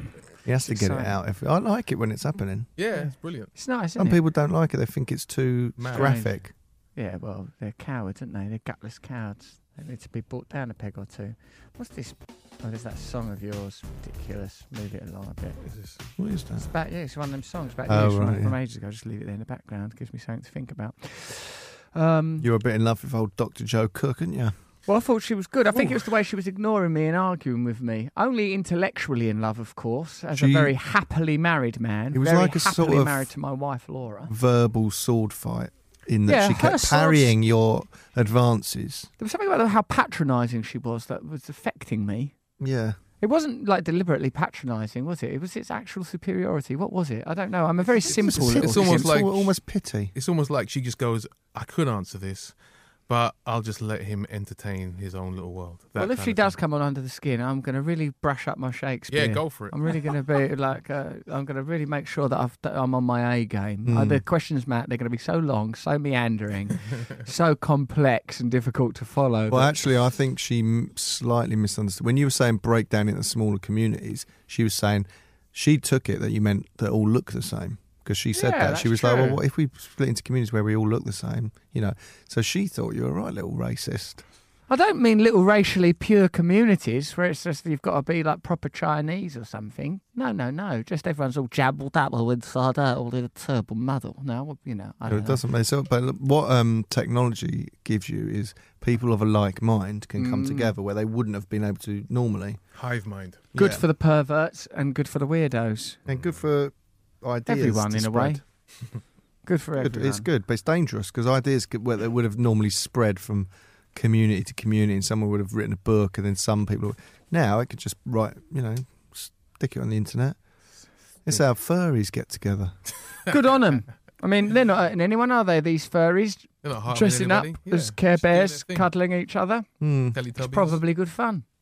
It's got an innocent sexuality, I think, furry. It must be a bit where it goes unusual, because it don't matter if you're dressed up like a Care Bear in that final moment. I've seen them when they've got dildos attached to rabbit costumes and stuff. Do they make sure that the dildo is consistent with the costume? No. Oh, well, I don't like that at all. That's I disgusting. don't think you can buy a rabbit furry penis. mask behind you. Furry mask behind you. There's a furry mask over there, yeah. That's probably. Oh, look at us! Every one of these episodes is like bloody the end of that film, Usual Suspects. The whole show's just built up stuff around the balls. Albert Einstein's humble advice on happiness sells for 1.8 million quid. 1.18. Scribbled briefly on a piece of paper, this advice from Albert Einstein is just sold at auction for 1.18 million. I hate saying that number; it's too long. The renowned physicist. 18 million. Right, No, 1. No, if it's it not comes to it again, 1.18. you say it. The renowned physicist had no 1.1. money to tip a bellboy. Tip a bellboy, tip a bellboy. Bellboy. That does sound like a lovely little song. So he wrote the note, I gotta tip a bellboy, but I got no money, but I got a word of advice for you, honey, and I'm Einstein. What tight So you git. might want to take this seriously. I ain't got no money to tip a bellboy, but let me tell you, I know things well, boy, like physics and stuff, because I'm does it Albert say then in the Einstein. He goes, a calm and humble life will bring more happiness than the pursuit of he goes, a calm and humble life. A calm and humble life will bring more happiness than the pursuit of success and the constant restlessness that comes with it. What a load of bullshit. Firstly, right? Where's my tip? Yeah, Einstein. firstly, where's the money? I have no money, but I have some information for you. It's a phatic pleasantry. Yeah, so that's useless to the bellboy. Like saying, right? stay calm and humble without my tip. Yeah, but that's not how he lived his life. The pursuit of success, right? He was a pursuer of success. Yeah, he was Became trying the greatest minds of history. He was didn't trying just- to get that bellboy out of the game. He was, calm and humble life. That's not what Einstein led. He had his tongue out in one photo. I saw him, he had his hair all frizzy. You're a bloody show-off, mate. I see him once. He was saying that time and space aren't real and they're interrelating in ways that we can't possibly understand because of the subjectivity of the conditions of our planet. And he's telling the poor bellboy, you just sit perfectly still in that elevator and carry my bag, mate. It was a bloke. I don't think his name is Bohm. Bohm. Yeah, Bohm. Max Bohm. You don't know about this. I know about Have bone. I told you this before? I'm getting Look, so old. do you think you're my only source of knowledge in this world? Do you think Probably. having this radio Probably. show, I sit in an airing cupboard, touching the towels, that's the only warmth I get in Why have you life? said that? No Must have reason. done it. I've never done it. I've never been in the airing cupboard. Anyway, this bloke, Max Bohm. There's no room on the second Yeah, I shelf. don't even think that's his name. A bloke. Max right? Bohm, B-O-H-M. He was Bohm. with. He worked with Einstein, but no, he thought, I'm going to come up with something that will change the world. I'm going to have a theory that will change the world. It's going to be me. It's going to be me. Yeah. And then in Did the he? end, the only thing he discovered was Einstein, who did all those things. Oh, how annoying. Boom, boom, boom, boom, Imagine boom, being boom, him. boom, boom, boom, boom. There's Bohm's limits. Poor old Bohm. I don't even know if it was Bohm, so don't Google it, everyone. God, what low quality broadcasting. Doing a whole thing about Bohm, and then you finish. I with, never. "Ah, might I not said I have think been his name Bohm." might have been Bohm. You went, yeah, Max Bohm. Yeah, no, yeah. Yeah, he used to sell cars. Yeah. Boom, boom, boom, boom, boom, boom. Yep, I know. All right. If you say these 5 things, you might be a psychopath. We often think of psychopaths as cold killers or geniuses, removed from society, seemingly above us mere mortals. But as they make up 1% of the population, chances are you may have crossed paths with one ... or are one yourself. Though there is a behavioural checklist of psychopath traits, we all know that from John Ronson's book, it is often tricky to gauge characteristics to spot a psychopath, such as lack of long-term realistic goals, how dare you, in everyday conversation. Instead, you can look out for these phrases shared by Jackson Mackenzie. All right, here are the phrases. I've read these and I Nutty don't believe phrases. it. All right, phrase number 1. I don't believe it. Is that one of the phrases? Victor Meldrew, it says. Nutter. You overanalyze everything. Mate, right. Matt, do you say that? You do say that to me. I do, actually. Yeah. Right. I hate drama. Has that... do you say that to me? I don't like drama, I don't- though. Who likes drama? Other than... I actually say it to my wife when she's watching Real Housewives and things like that, and I just think, I hate drama. it's just awful rich people arguing. Yeah. Don't want to watch it. No, I don't want to watch that. I hate drama. You misunderstood me. Again, this is all about context. If a boss corrects you for misinterpreting their instructions at work, you probably shouldn't accuse them of psychopathy. Or don't accuse anyone of it, really. But psychopaths deliberately provoke you and then accuse you of getting the wrong end of the stick. You've got the wrong end of the stick there, mate. When I put my hand into your pocket, that was to give you a thrapney bit. Look at you, you've overreacted. Sit back down on your sunbed, sir. This is called gaslighting, blatantly doing or saying something and then blaming the other party for misinterpreting it. Ooh, maybe that's awful. Gaslighting. That's what you used to do to your dog. Come upstairs, come on. Yeah. And then when he got upstairs, Kick him down. ooh, you're not allowed upstairs. And then kickity down. But listen, the important detail is that dog was a girl, not a boy. Topsy the dog. Okay. And it was wrong. You're so sensitive. Psychopaths will push you to breaking point and then call you sensitive for breaking. Psychopaths manufacture emotions in others. It's what they do. Oh, they sound all right. If you're crazy, bipolar, jealous, bitter, in love with me, psychopaths have a tendency to brand, I don't like the use of that verb, everyone as a crazy person who has a huge crush on them. You've done that in Have the I? past, yeah. Have I? I remember with a man once. And I You're said, in love with me, you fool. I said to him, I think he's upset because of, there was some When thing you pushed about him the in show. that fish pond or Yeah, no, sacked him. Or... No, it wasn't that. It wasn't. You haven't done anything that bad. But he was upset and I don't know, something. And he went, well, you know why, don't you? I said, why? Because he's hopelessly in love with me. I've seen the way he looks at me. You've seen the way he eyes my tight waist-high trouser. He's a mess around me, a quivering wreck. Yes, because you keep shouting at him. No, you fool, you don't know the signs. You check his front pocket when he comes near me. Stiff as a banister. Poor wretch. She's giddy with her. Who was it? Well, I don't want to say. Use a code of some kind.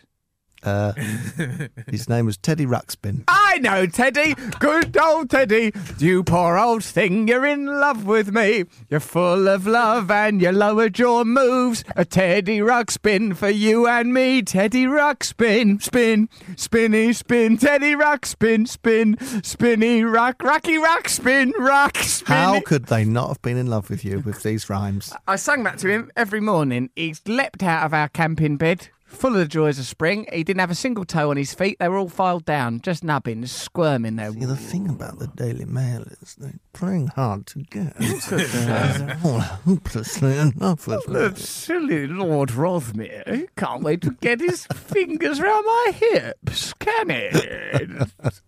Dirty song. Well, I reckon we've done well there. Do you? Yes, I think that's one more Heck of a show. podcast. Here's one of those stories that's to encourage you to be a bit racist. Ladybirds with sexually transmitted diseases invading Britain. A swarm of ladybirds are invading Britain this autumn and they're carrying STDs. Oh, I love the sound of these guys. Harlequin ladybirds are traditionally found in Eastern Asia and North America, traditionally found. But they enjoy the weather in the UK and our free public services. These ladybirds aren't the red and black ladybirds that we commonly see on these shores. Oh, no. They're typically darker and sometimes have an orange or yellow appearance. Their infection is a type of fungus known as Labule benialis. Labule benialis. Hey, Macarena! Which can be transferred through sexual intercourse between the insects. Well, I don't care what they do to each other. Do you know what I mean? So stay away from me. Do you know what I mean? I don't mind if they give each other Labula benialis. Labula benialis. It's a hell of a disease. Labula benialis. Give my wings a squeeze. They can also contract it by huddling too closely together. So even ones, oh, no, it's okay, I just want to cuddle. I better be careful. Imagine you could get AIDS by cuddling. Wow. I might not. Listen, I don't want to take any risks, but it is cold on the windowsill. Why don't we just huddle a little closer? Dun, dun, dun, dun. Labula benialis. It's a hell of a disease. I've seen these ladybirds anyway. I've seen weird coloured ladybirds. I see them all the time. They've really upped their game. I mean, last autumn, they were everywhere. They were slithering all over my house and legs. The symptoms of the disease include long, yellow growths appearing on the body of the insect. The infection was their life. Well, I mean, the STD can't be passed on to humans unless you have sex with ladybirds, in which case the STD you've contracted is the least of your problems. How would you have sex with a ladybird? You'd need a gang of them, obviously. Pop it down your jap's eye. Dear, dear, dear. How can you rightly call that sex? Because that's not sex as we know it, is it? Yeah, but if it was into it and it, like, you had some wait. Yeah, go on. Walk up and down. Let's hear him out. He's brilliant. Could walk up and down inside your penis. I don't think that'd be very nice for either of us.